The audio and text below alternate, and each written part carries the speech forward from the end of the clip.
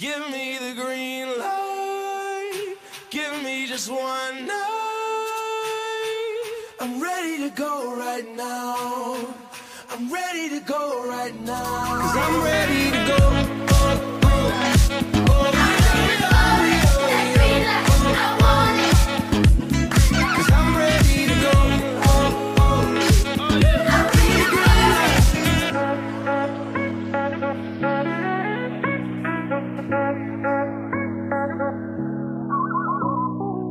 Welcome, everybody, to episode 131 of the Green Light Podcast, POC E-Phrase, Sweet 16 edition. And also, Ed Cooley has been hired by the Georgetown Hoyas.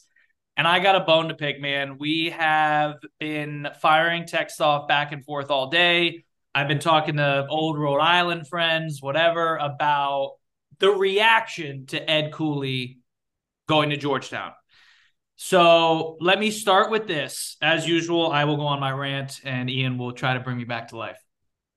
Let's start with this. Coach Edward Cooley did not handle this situation well at all. Coach Cooley, I don't know why he was doing interviews late Sunday night. I don't know why he was talking about it this publicly. I don't know why he didn't take the route that 99.9% of college football, college basketball coaches say. And that route is, I'm 100% committed to X university. I've never been happier. And then 2 days later, they leave. The Roy Williams, like patented, like cans. What do you say? He's like, I don't give a damn about Carolina, whatever, in his press conference at the Final Four. You unequivocally commit to the university or college that you're at, knowing full well, or maybe not knowing full well, that you're probably going to leave in the next couple of days. That is the recipe for college coaches. It happens every other month in college football and college basketball. You commit to where you're at. You say you're committed to the student athletes. It's all about teaching, young men, blah, blah, blah, blah, blah. And I'm not saying it isn't, but that is what you say. That is the blueprint. Why he went off book here and off script is a little confusing, but if you know him, you know that he is a passionate dude. He can talk with the best of them. He's a rah-rah guy, us, we, family together friars. He coined the whole thing, and it kind of, in a sense, felt like him going through a public breakup. That's how it felt. It felt as if you were some new girl was talking to you and you weren't sure what to do, and you were still talking to your current girlfriend. You wasn't sure when you were going to break up, and all your friends knew about it and you were talking about it, and it was uncomfortable for everybody. And for that, I will say, Providence fans, you have a point on how it ended. However, you need to calm down. Before Edward Cooley, you were in the basement. Keno Davis brought your program to the bottom. It could not have been worse. I was there on day one in 2011 and was part of the rebuild for 2 years. I promise you, you don't even know the half of how bad your program was. Let's stay there. Let's back up even further to what do we say all the time, Ian? What do we say? Expectations for your athletic department. Do you know who you hired 13 years ago? The Fairfield University men's basketball coach who never made an NCAA tournament. You hired the Fairfield University men's basketball coach. That's who Providence could get. That was and I don't even think Cooley was the first offer. I think they whiffed on a couple. So you hired a MAC coach to come and redeem your program. 12 years later, he's gone to 8 out of 10 tournaments, something that you guys never did. He's won a tournament game. He's won a Big East title. He got Naismith Coach of the Year. And let me tell you something, Providence. Your ceiling, what do we say? Back to expectations. Your ceiling is the Sweet 16. You guys have no business going to the Final Four, maybe once a decade. Once a decade, maybe you get a Final Four run. Maybe you get an Elite Eight run. But the Sweet 16 is your ceiling. Where you guys get off thinking that you are competing with – you're not Georgetown. You're not. Georgetown's a fundamentally just better program. It is. And I don't want to, we can go down, he didn't get paid that much and blah, blah, blah, blah. I don't care why he left. The reaction to this dude, because he was born in this state, he's supposed to stay there for 30 years? Why? The best coaches, follow Shaka Smart. The best coaches know when to get out before it makes sense to the public. It doesn't make sense for Cooley to leave right now. It does not. It doesn't make sense on paper. Things are going well. He just made another tournament. But the best coaches that survive in this insane, unloyal, backstabbing, whatever. There's no loyalty in this game. The best coaches know when to leave before things start to get – and let me tell you something. All these dumb fans, it's a new president. That's a big deal. This president has no loyalty to Ed Cooley. All of a sudden, 2 years in a row, you have some bad years, and there might be, now we're hearing, you may want to get rid of Cooley, whatever it is. New AD, who was the associate AD the whole time, Steve Napolillo, and Cooley. And I believe Cooley vouched for him to get Cooley vouched for him, but I also think that was another. You think this dude is this? Listen, let me tell you something. He's funny, and he says funny stuff, and he comes off as, like a goofball or whatever. That dude is smart as shit. And him vouching for Steve Napolillo got him as many more years as he needed. That's why he wanted Napolillo in that job. So, and I'm not saying Napolillo wasn't deserving or whatever. Sure, he was. But that was a strategic placement by Cooley. I think this reaction is insane. Now you got Prez trying to get involved in college basketball. The dude, stick to betting. All right.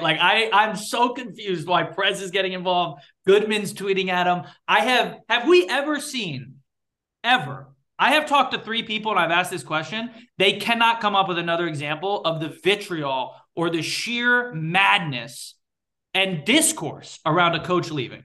Yeah, there is one. And it's Chris Beard, but the difference is a little reversed of Chris Beard was going back to his alma mater, and Texas Tech, Texas is a much more heated rivalry, but it's very clear also. And this is a man that literally was less than a minute from a national championship at Texas Tech.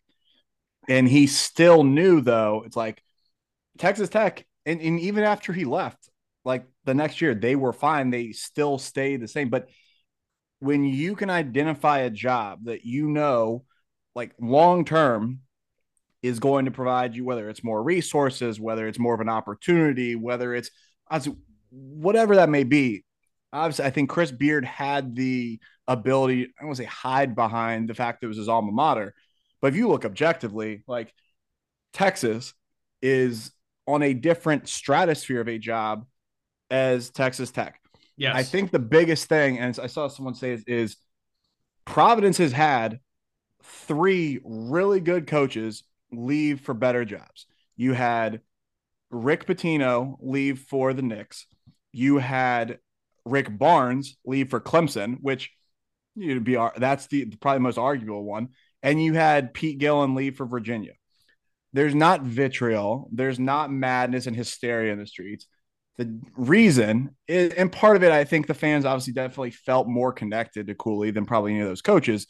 But the reason is just because it's in conference. Regardless if it's in conference or not, Georgetown is a better job. And from a legacy standpoint, outside of taking, like as you mentioned, Providence to a Final Four, which what he's done in 12 years already deserves cemented among the greatest in Providence history. Final Four, all right, it takes it up a notch. But from a coaching legacy, if you can rebuild Georgetown from where it is right now back to the Final Four level, that's, in my opinion, from an unbiased observer, it's much more impressive for me to say, hey, he revamped Providence to get to a really good spot as a program. And then he also revamped Georgetown and took them to a Final Four. I think that if he could take Georgetown to a Final Four, far outweighs getting over the hump a little bit further of getting Providence to a Final Four. So I get it. I think that you're 100% right. The optics around how it went down were not great. No. With the house going on the market and the way he spoke and that. And it was uncomfortable. It was weird. Get it. Listen, what we started off with that, right? Benefit of the doubt. All right, Friar fans, You can be upset with how it ended, but it's I said this on the phone to my buddy, like it's the stupid, dumb cliche of like, don't be mad because it's over, smile because it happened. That's how you think about who you're talking about hiring. The head coach at Penn State. I forget, like Micah's in the mix, Kim English is in the mix, Archie Miller is in the mix, Danny Hurley, or not Danny, Bobby Hurley's in the mix. Like, again, Fairfield University men's basketball coach is who you hired. And now you're talking about hiring someone from the Pac-12, the Big Ten, the A-10. Like, you're talking about hiring really, really like good. The last hires after Pete Gillen, they hired Tim Welsh, who came from Iona. Yep. After Tim Welsh left, you hired Keno Davis, who went to from Drake. And it was in the MVC. Obviously, you mentioned Cooley coming from Fairfield. Like, now you're like, the list of guys that are now teed up for this job is either the sitting coach at Arizona State, who was just in the tournament. Yep. You've got the head coach at George Mason, who honestly, like, I see a lot of people say, "Oh, Kim English, like Providence can do better." It's like, dude, he's a good coach. He's a good coach. And the thing is, if this happened 2 years from now, you're probably not getting him because he's on the rise. And like, if you're around the industry, he is one of the hottest names because he doesn't. The thing too with that, I want to say is, you see all these assistant coaches. Like, look at Jerome Tang. Obviously, it's not apples to apples. Jerome Tang's much older. Jerome Tang went right from Baylor as an assistant to Kansas State, and look what he's done. He's talking about, if Kim English, I think, was still at Tennessee with Rick Barnes, it might be like they might not be knocking as much. It's because he's been at Mason 2 years and they haven't been in the tournament, but he's won 20 games. Like, it's almost that you talk about like a prospect in baseball, you want to trade him while their value is so high. It's like, if he was still at Tennessee, it's like, oh, well, we don't know he's a head coach. Just because he's had 2 years at George Mason that have been good but not great doesn't mean you can like knock him as a candidate. But just the candidate pool, obviously, we talked about that. We also talked all the guys that they're discussing, even Archie Miller. Like, it's a different category than what it was and before Cooley. And I think the one thing I would, and just from a personal standpoint, I was trying to put myself in the shoes of the Providence fan. And I'm trying to sit here, and it's not this. It's, once again, it's another scenario. It's not exactly apples to apples, but if Tony Bennett left Virginia after what he's done, and obviously Tony Bennett's done even more at Virginia than Cooley's done at Providence. But I'm looking at the last, since 1997. You put Pete Gillen took him to the Elite Eight in 97. After that, Providence's only tournament appearances before Cooley was 2001 with Tim Welsh, first round exit, 2004, first round exit, then didn't make the tournament again until 2014. And they went first round, second round, I think play-in game, maybe 17 they lost, round one, and then Elite Eight, obviously, Sweet 16 and 22. Regardless of all that, very, very similar to what Virginia was before Tony Bennett. I don't remember 95 and they went Elite Eight, but like almost identical. They had an Elite Eight in 95, which I don't remember. And then this is actually kind of creepy. 01, they made the tournament and lost in the first round. And then 07, they made the tournament, lost in the second round. And then nothing until 2014 or 2012. So it's almost identical. And I thought we might actually have this scenario. There was a scenario I was bracing for that Tony Bennett could leave for North Carolina when that job opened up, if there was interest there. And as much as I love Virginia, I know it's an in-conference rival. I know that North Carolina is a premier program to Virginia in the landscape of college basketball. Yeah. I know that Georgetown is a premier program to Providence. As much as it would absolutely crush me, as much as I would absolutely hate it, I would never, ever fault Tony Bennett for taking North Carolina, for taking Kansas, for taking Duke, for taking Kentucky. And I'm not saying Georgetown is that top 5 job, but it fits him. And he's got a connection there. And you're putting him in charge of a program that is smack dab in the center of probably the best recruiting area in the entire country. So I cannot fault him whatsoever for doing it. It's just I wish it had been handled a little bit cleaner. the only one piece I want to bring up to you is that I looking at this is I think a lot of people are bent out of shape of how the season ended. They lost 5 of their last 6, and their only win, ironically, of those last 6 games was at Georgetown, which everyone in their mind is assuming like, oh, he was at Georgetown, he was meeting with Lee Reed, then he made his mind up, and then they tanked the next 4 games. He wasn't thinking about it. Bro, Ed Cooley is too much of a competitor to just be like, yeah, like I don't want to win a game. I don't want to beat UConn in the Big East tournament. I don't want to beat Kentucky. Like that's crazy talk in my mind. Like you don't think that dude wanted to win, and that you just I don't care about Providence anymore. Like that's the wildest take for me that people think that he purposefully just completely blew up the season and didn't care and didn't give any effort. That's such a lazy, dumb, like clickbait take because it's just not reality. It's not based in any reality. And let me prove it to you. I will get the tweets, and when I record this video, they will show up right here. But even former player Nate Watson's dad, former players were all tweeting, he's not going anywhere. He's not going anywhere. I got the source. I know he's not going. If that isn't showing you how close to the chest he was keeping this, and again, he was like playing it out publicly, which is just confusing. It doesn't make any sense. But all the way to the end, he had former players, coaches, parents tweeting, he's not going anywhere. I'm telling you, he's Friar, blah, blah, blah, Friar for life. He's staying. Like, so to think that this dude mid-season took a job with George, it's just not how it works. It's just not how it works. Now, good Lord, if we ever find out that's the truth, then fine, hand up. We'll, for the first time in history, we'll admit that something insane happened in the middle of a season in Big East play. But that's just not, it just isn't, man. It just isn't. And not for nothing, Cooley wasn't even in the running. Wait. He wasn't even in the lead. Like, it was like, reports were like Micah Shrewsbury's in the lead. He's probably going to get it. All of a sudden that flipped. Like, I don't know, man. I am trying to understand these delusional Providence fans that think, again, back to expectations. I don't know who you guys think Providence is, but you're only elevated because of this man. So your reaction is I am so confused. And let's talk Cooley. Dave keeps talking about stabbing in the back. Archie Miller's interviewing, maybe, for this job.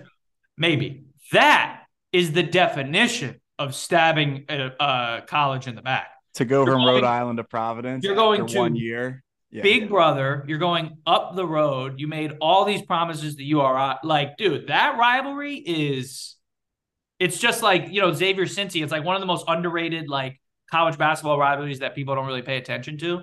Yeah. And they hate each other. That would be stabbing in the back. Going to a better job. Forget the money. Cooley got the money he got now because he was there for 12 years, right? And he built it up, and he got a practice facility, and he won. So forget the money. He's 53 years old. Jay Wright retired at 62. He gets one contract extension, and this is the last job that he needs, and he's done. That's how I view it for him. I think he's like, give me 10 years. Let me win a couple. Next year is probably going to be awful. Year 2, just get a little better. Year 3, maybe you compete for a Big East championship. Year 4, go to the tournament, get an extension, and then call it a life. Like, that's what I think he's doing. His daughter's a senior there. Maybe she's going to stay in DC, whatever. Like, I also think we need to step back. And again, there's just no like nuanced conversation ever. Everything is just black and white and just stupid hot takes and whatever.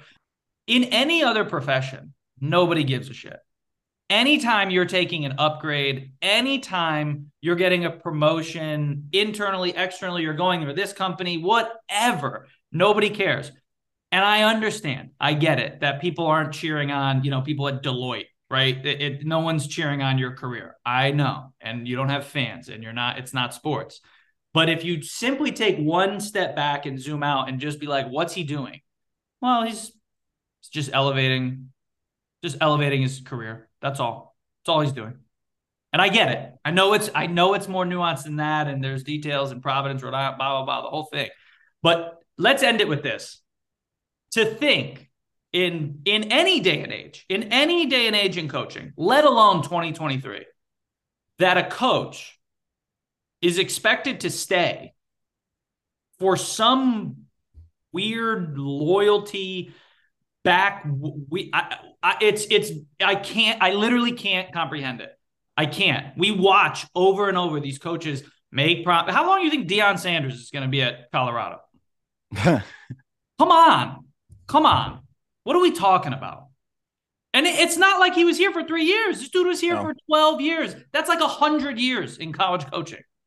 I'm done. I'm off. I got no. I get it completely. I mean, I think at the end of the day, like, you can do what's best for you. Like, it's up. Like, it's his decision. Like, at the end of the day, if they don't, like, yeah, obviously it's up to him to keep it winning. But like, let's say they have a couple down years and they're not on the trajectory of being a consistent Sweet 16 contender, Final Four. Guess what? He's not getting Georgetown. No, he doesn't get Georgetown, and he doesn't. It's like, then do you feel? I don't say feel stuck there. You're stuck, and then you're getting like, and then the jobs that you're looking at are not the same jobs. Like, you're looking at it's a really, really tough spot. I get it to leave, and I get the connection, and I get how he made all the fans feel, and it's great. But at the end of the day, what Travis Kelce steal from The Rock? And he said, "Know your role and shut your mouth."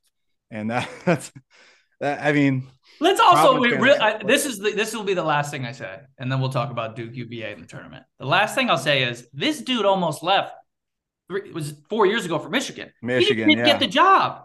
He didn't get the job. He's been trying to leave. And the difference there too is if he had gotten Michigan, I don't think there's I don't think anybody cares. Michigan, if he had gotten Michigan left, you don't have I would say the legacy play is not even close to as big as it is with Georgetown, because John Beilein's taken them in the last 10 years to 2 national championship games that they lost. So it's just kind of like, can you sustain what the foundation that John Beilein was just able to lay over the last decade?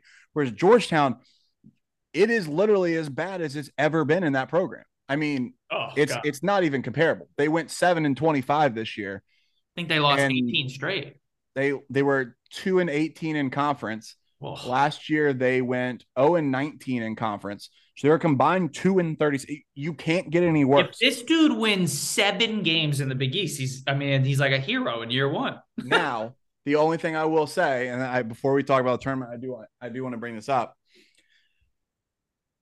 The Big East, with now the addition, I want to say the addition, whoever Providence brings in, I think is probably going to up the conference coaching status as well. But because now Cooley is a better coach than Pat was. No disrespect to Pat Ewing, but you get a better coach in Georgetown, and you're going to then basically whoever gets Providence is going to replace the spot that Patrick Ewing had. And so whether that's Bobby Hurley, whether that's Kim English, whatever it may be, Rick Pitino's now at St. John's. Honestly, if Jay Wright was in this conference, I might go on a limb and say it's the greatest ever assembly of coaches, and it probably might even still be since that like original Big East. Yeah. And the Requiem for a Big East doc in ESPN, everything, like absolute legends. The only thing I'll say, and it's not a knock at Cooley by any means, I don't think Georgetown will be in the tournament next year. No, I would be very confident putting a future right now, a significant amount of money, that St. John's makes the NCAA tournament next year. Ooh, that's a good bet.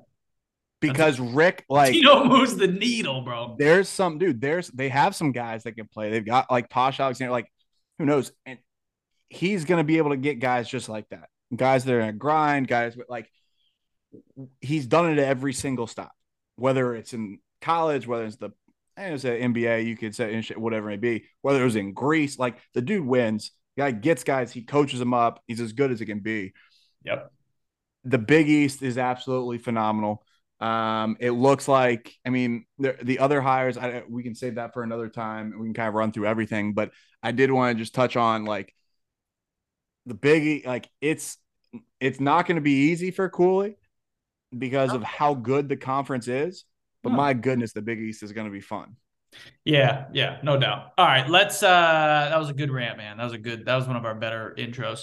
Let's get into the tournament. It's March Sadness for Duke and UVA. A little bit more for UVA.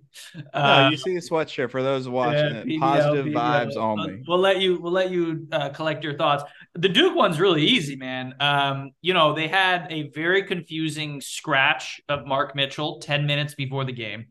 There was conflicting reports that it happened in warmups or the day before, but I think it happened in warmups because he was listed as a starter and then they had to switch it. The Duke account tweeted it out, so I think it happened. I thought that Shire had come out and said something like we didn't learn, and like I think it might have happened the day before, but they didn't know until like that right he before that he wasn't going to wasn't going to be play. able to go. Yeah, maybe that was it. I mean, he was listed as a starter, then he wasn't. And yeah, I mean, Mark Mitchell is the if you had to pick one, maybe besides Lively or Roach, it's like you wanted Mitchell in there. He's a physical dude. He's a rebounder. He's their best wing defender. They missed him, they missed him. But Tennessee was down too. They're missing their point guard, so there's really no excuse there. They got out toughed. They got just out physical, man. I mean, Tennessee didn't care at all. They were throwing bodies, And from the fouling jump too, like you could from tell those the first jump. few possessions, like, no, we're gonna hip check you, we're gonna put a body into you, we're gonna Yeah. make you try and feel uncomfortable. I mean, by the second media, Filipowski had blood on his face. Like, I mean, Yeah. it was from the jump. It's very, very intentional. Yeah, I thought it was just a super simple. Not every game can you pinpoint exactly why you lost. This one was like brutally obvious, right? Like Tennessee was the more physical team. They out rebounded Duke, which like I don't even know if that's happened for Duke literally ever this year. They out rebounded Duke. They shot more free throws. They were better defensively. Duke couldn't get 2 feet in the paint ever. Jeremy Roach struggled. I really hope that's not the last game we see of him in a Duke uniform. And it's the number one defense in the country. I mean, there was a really good tweet. I think it was Eli. I don't know how to pronounce his name, but he tweeted out basically like Duke's best defense that they saw all year was like mid 50s. Like Yeah. it was just they just didn't play any good defenses. The ACC was horrible. Then all of a sudden you run into an absolute buzzsaw of Tennessee where like Duke could not get them in any rotations. They couldn't get 2 feet in the paint. They never made them scramble. And even when they could get an offensive rebound, they only took advantage of that like 3 or 4 times. They couldn't get out in transition. I mean, kudos to Tennessee, man. They dominated them. They dominated. 100%. I mean, it's so funny to me how an opinion on a team can flip so quickly. Yeah, and Because, it and did. not like a shot at Duke, but like I don't think I saw anyone have Tennessee even like in the sweet, except for my wife. She actually has them winning it all, which is absolutely wild. How about that? But no one had Tennessee really get into the second weekend because like, oh, they lost their point guard. They've really struggled offensively this year. Yada yada. Everyone Duke's coming off like the hottest stretch of any team has had, and it's so crazy of just like in a span of 2 hours, we went from completely flipped to now it's like you can make an argument that Tennessee is the most likely team to come out of that region. They play FAU, and then they've got either Michigan State, yeah, or Kansas State. or I think Kansas State. The team that should come out of that region is either Michigan State or Kansas State.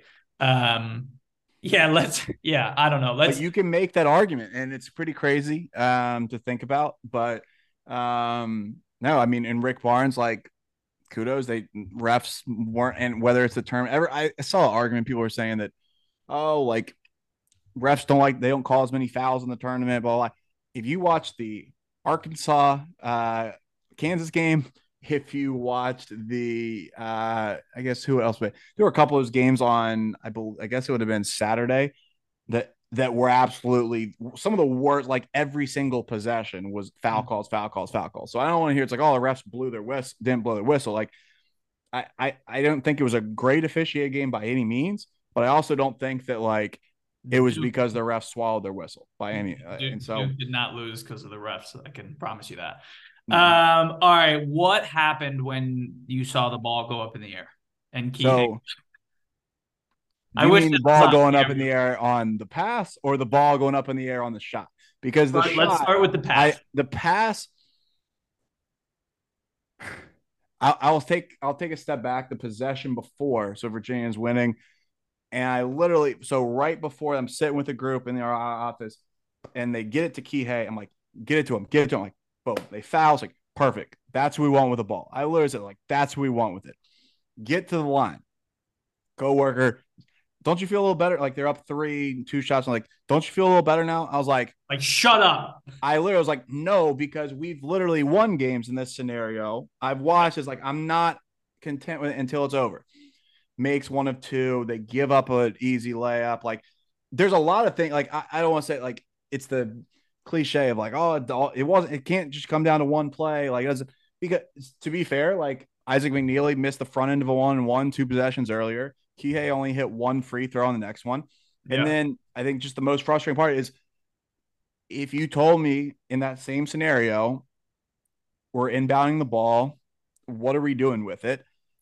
100 times out of 100, I'm saying get it to Kihei Clark. Like even right now, after that just happened, I'm still saying that. The most frustrating part, like, yeah, like could have done a million things. He could have called timeout, which would have been the easiest, the best thing. He could have thrown it off their leg. He could have just held the ball and maybe got a jump ball, maybe got a foul. He literally, Billy says he could have literally just traveled and given them the ball and That just would have been been better. able to set up defensively and have a position. Like anything would have been better than what happened. Can we quickly talk about? I said this to you when we finally connected. Who caught it and gave it back to him? Because he gave it back to him when he was right in the corner. It's a good question. Caught it. I can't even It doesn't matter. Whoever, and they've been doing that a lot of like quick and catching get right it and back. giving it right back to him. And now you gave a 5'7" dude the ball, dead corner with two guys right there.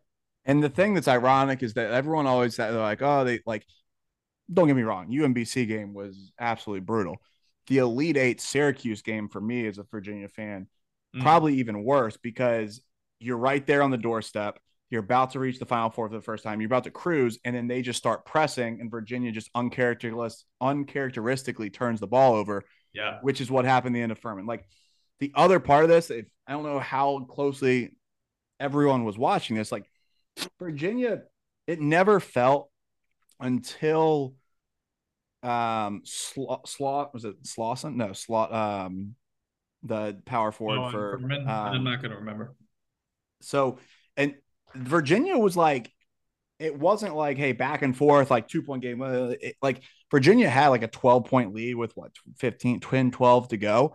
And then they literally went 3, 3, and 1 on 3 possessions. It was just like, whoa, like what just happened? And so, and then Virginia did a great job like battling back and getting it. And like, I hated the narrative going in. They're like, oh, Furman's just going to kill Virginia with threes and Virginia can't score and all that stuff. Because at the end of the day, like, once again, everyone's like, oh, well, it's Furman. Like, Virginia scored, like, well, I'm looking at the final here. Virginia scored 67 points. They held Furman 10% under their field goal percentage. Like, so, like, they played well defensively.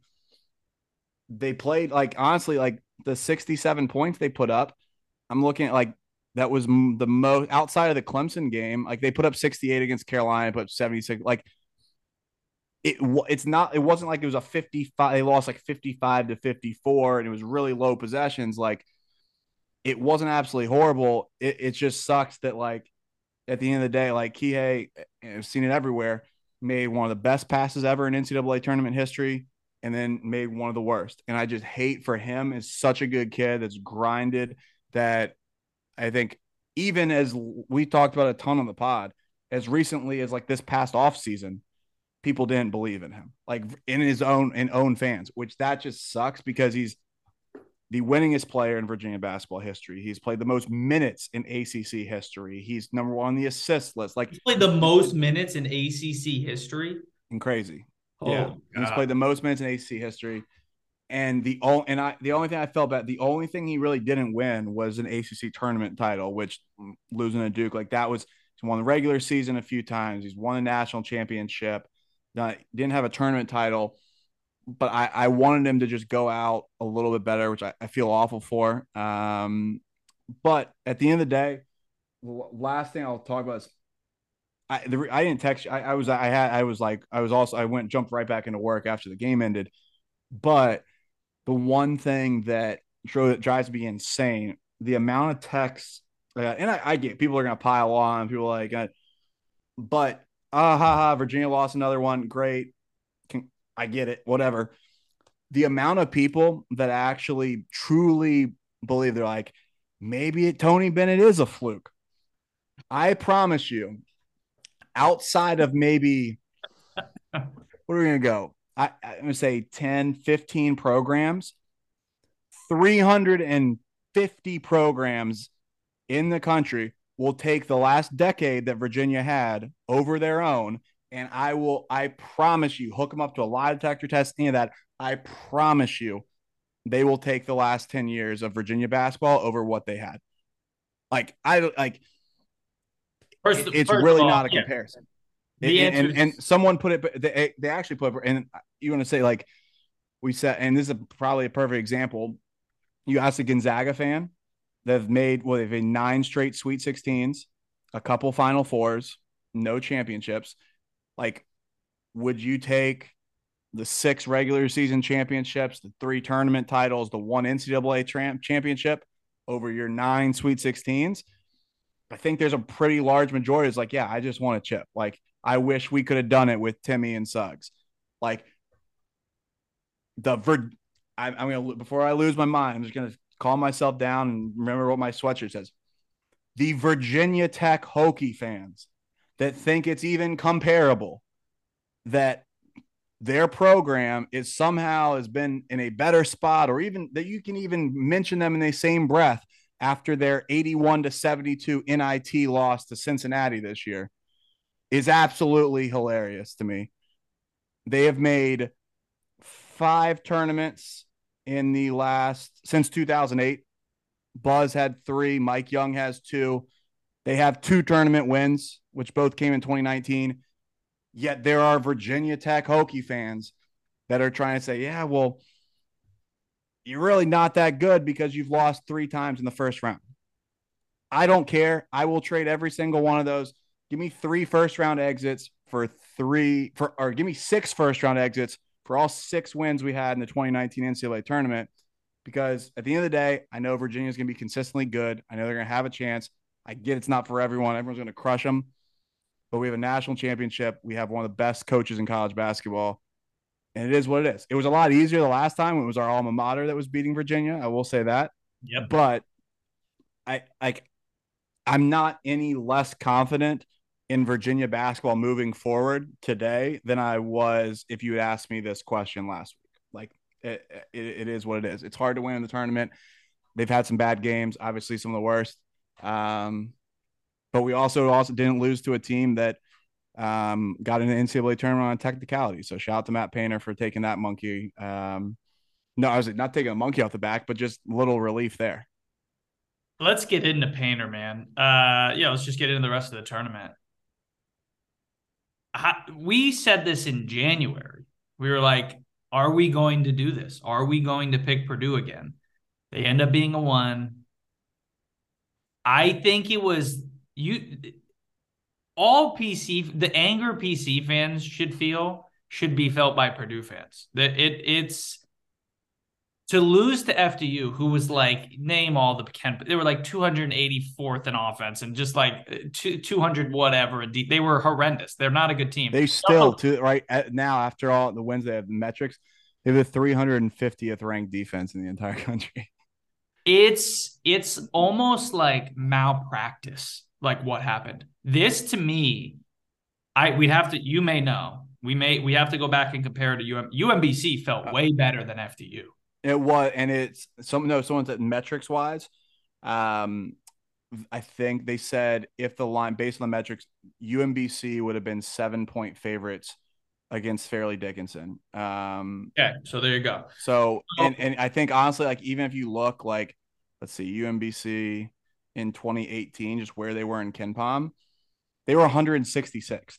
yeah, So so a like solid leap. 166, they were 124th in defense, and they were 40th in the country in 3-point shooting. So like, what's the one thing that could bust up Virginia? It was 3-point shooting, and they scored 74 points.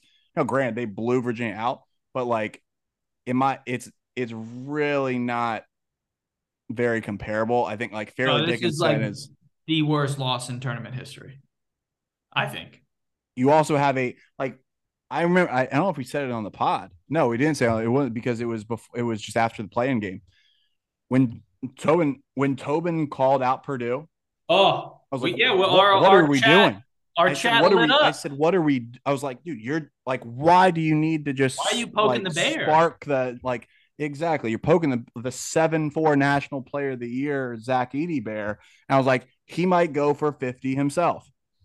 Ironically enough, How you can't the offensive guru himself, Matthew Painter, how we can't get Edie the ball on every possession on a team that's tallest, FDU's tallest dude is like 6'7", 6'6".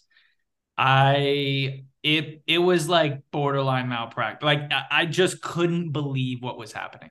And that's the and thing. they really do, and they run some of the best stuff.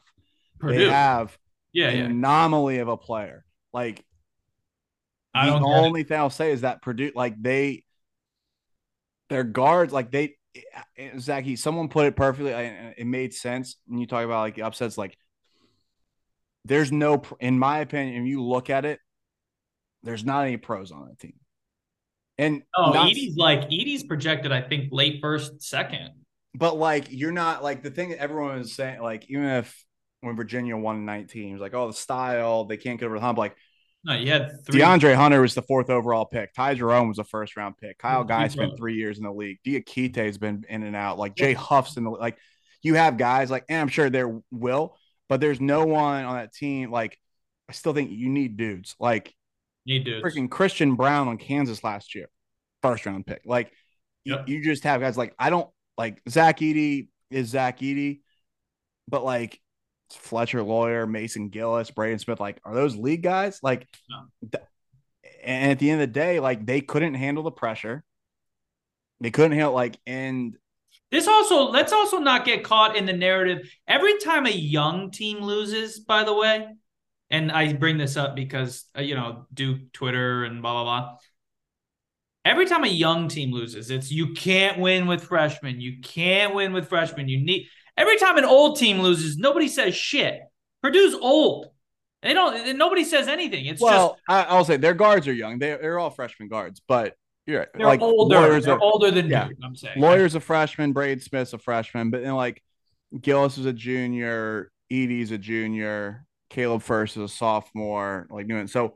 But you're right. Like in terms of experience, they're 282nd in the country in experience.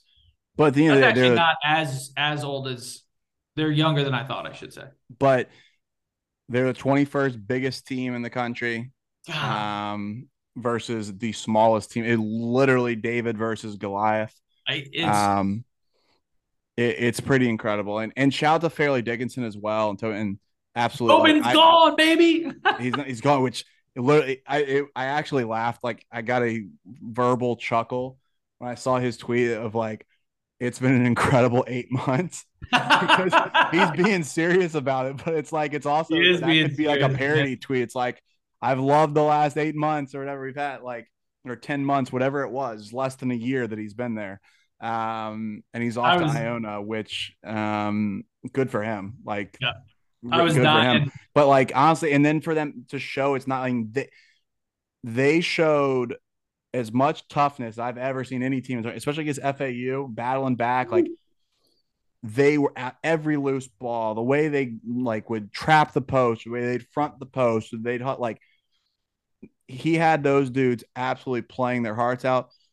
354th in the country in Division One experience, 363rd in average height.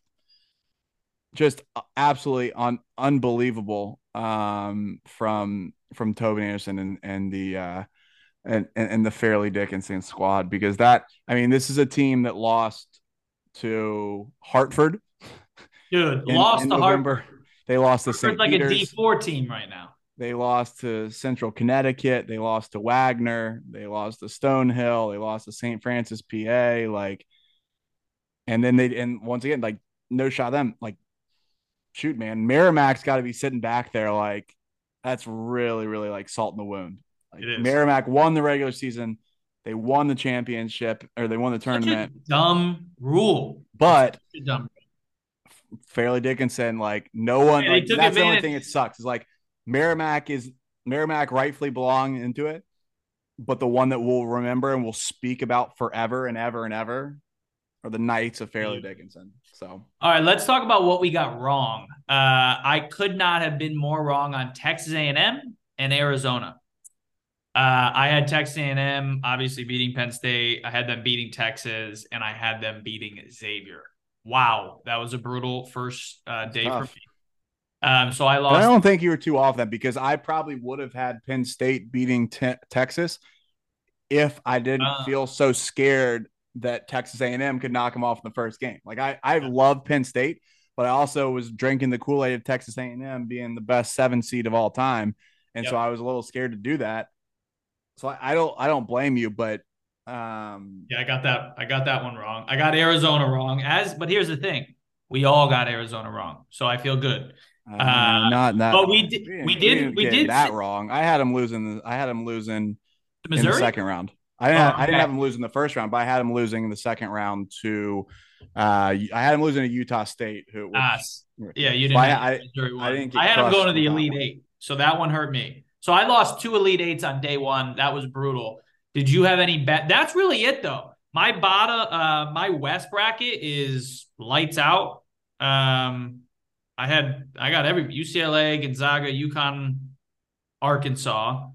No, I feel great. My bracket on ESPN, it's a 96.8 percentile.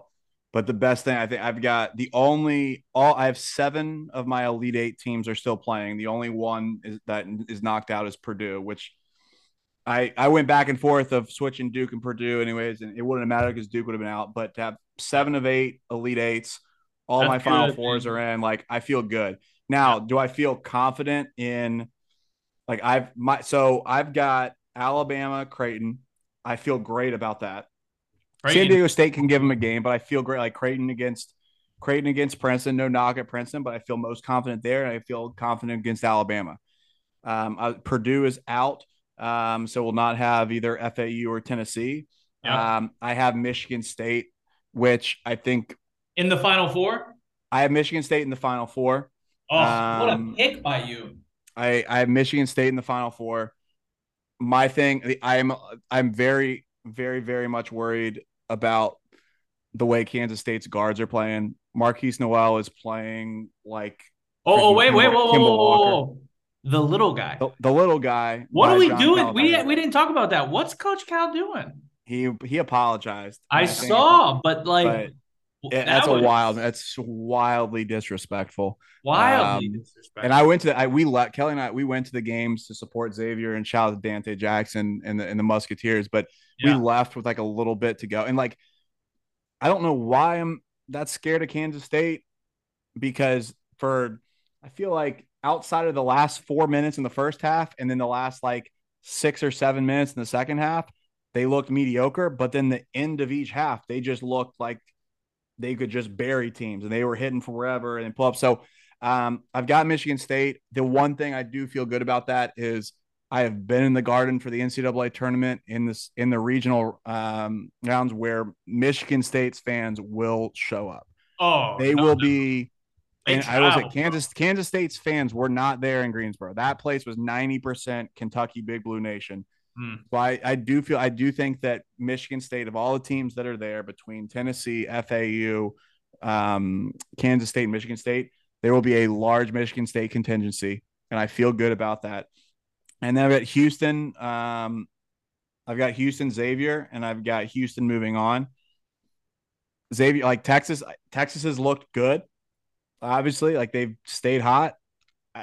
I think But at the same time, there's been moments where Xavier looks like they could just put 100 on people. Like when Kunkel gets scoring, Sule Boom plays like Kyrie, and like Tough. they've got four really good guards.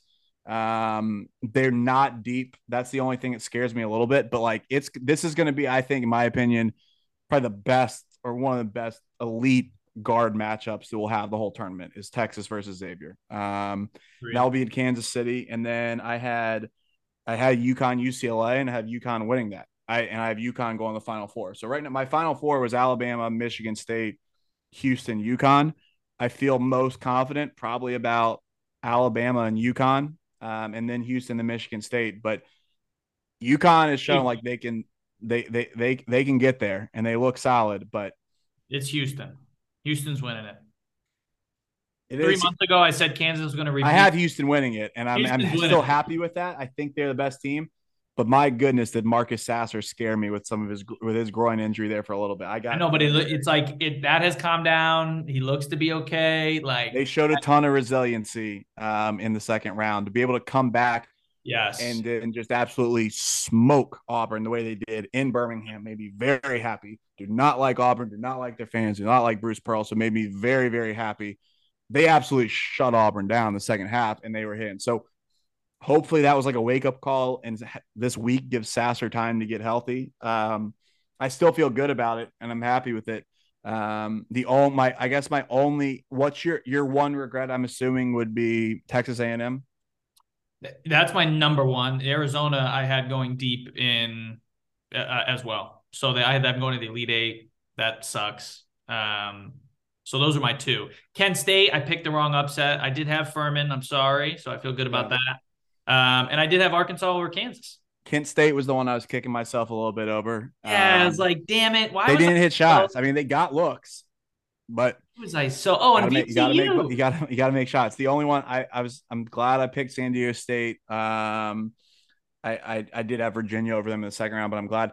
I'm very happy that I picked Creighton. I got a little worried there when Terquavion started going and like that. But the only one, honestly, and like I can't even be mad because it ended up being Princeton. The only one I was honestly like upset about was Utah State. I felt really good about Utah State beating Missouri, and I had Utah State beating Arizona. Outside of that, yeah, that's a tough one. Outside of that, I'm happy. I had Kentucky over Kansas State. Still, it came down the wire. But we've got some good. I mean, we have good basketball. I think by far, what is the region you're most looking forward to this weekend? Oh, the West.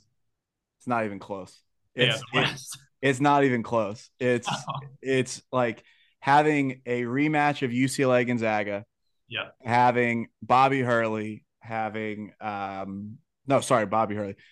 Danny Hurley, and then having Eric Musselman, two of the absolute biggest lunatics in the sport. And not about like the dudes are just out of their mind.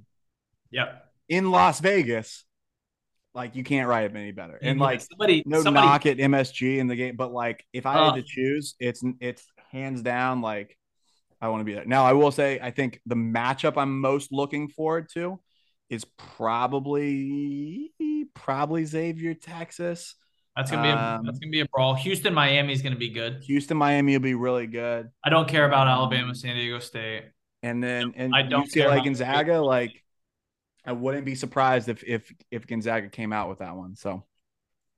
All right, man. Sweet 16 edition. It's coming down to it. Obviously, we'll record again next Monday, and that'll be it, man. Are you going to Houston? I don't believe so. Yeah, I'm kind of, and it's the only in the last since 2010 I've missed 2 Final Fours, and the only ones I missed were in Houston. So I think it's just something about it's the least favorite one. So I will be more than happy to sit here, and then go to head up to New York for Mets opening day right after. So I would much rather do that. So and it is what it is. I mean, we've got good basketball this weekend, and then it's 3 total games after that. So it's pretty crazy we're here, but I'm sure there'll be plenty of drama. The coaching carousel will carry us into Final Four weekend as well. That's it, man. Almost another season. All right, we'll be back next week. Until then, keep the ball bouncing. Deuces. Lately I've been feeling like this what I've been working towards. If you ain't trying to be the boss, then tell me what you working for. Certain doors were closed, but now they opening up. Celebrating with some shots, maybe poke on a cup. Bulls, lust, rust, souls up next, and I got this. Crazy like Britney and the love so toxic. Got a wall up, I'm trying to infiltrate a conscience. Taking 12 shots like where the cops is. Come on.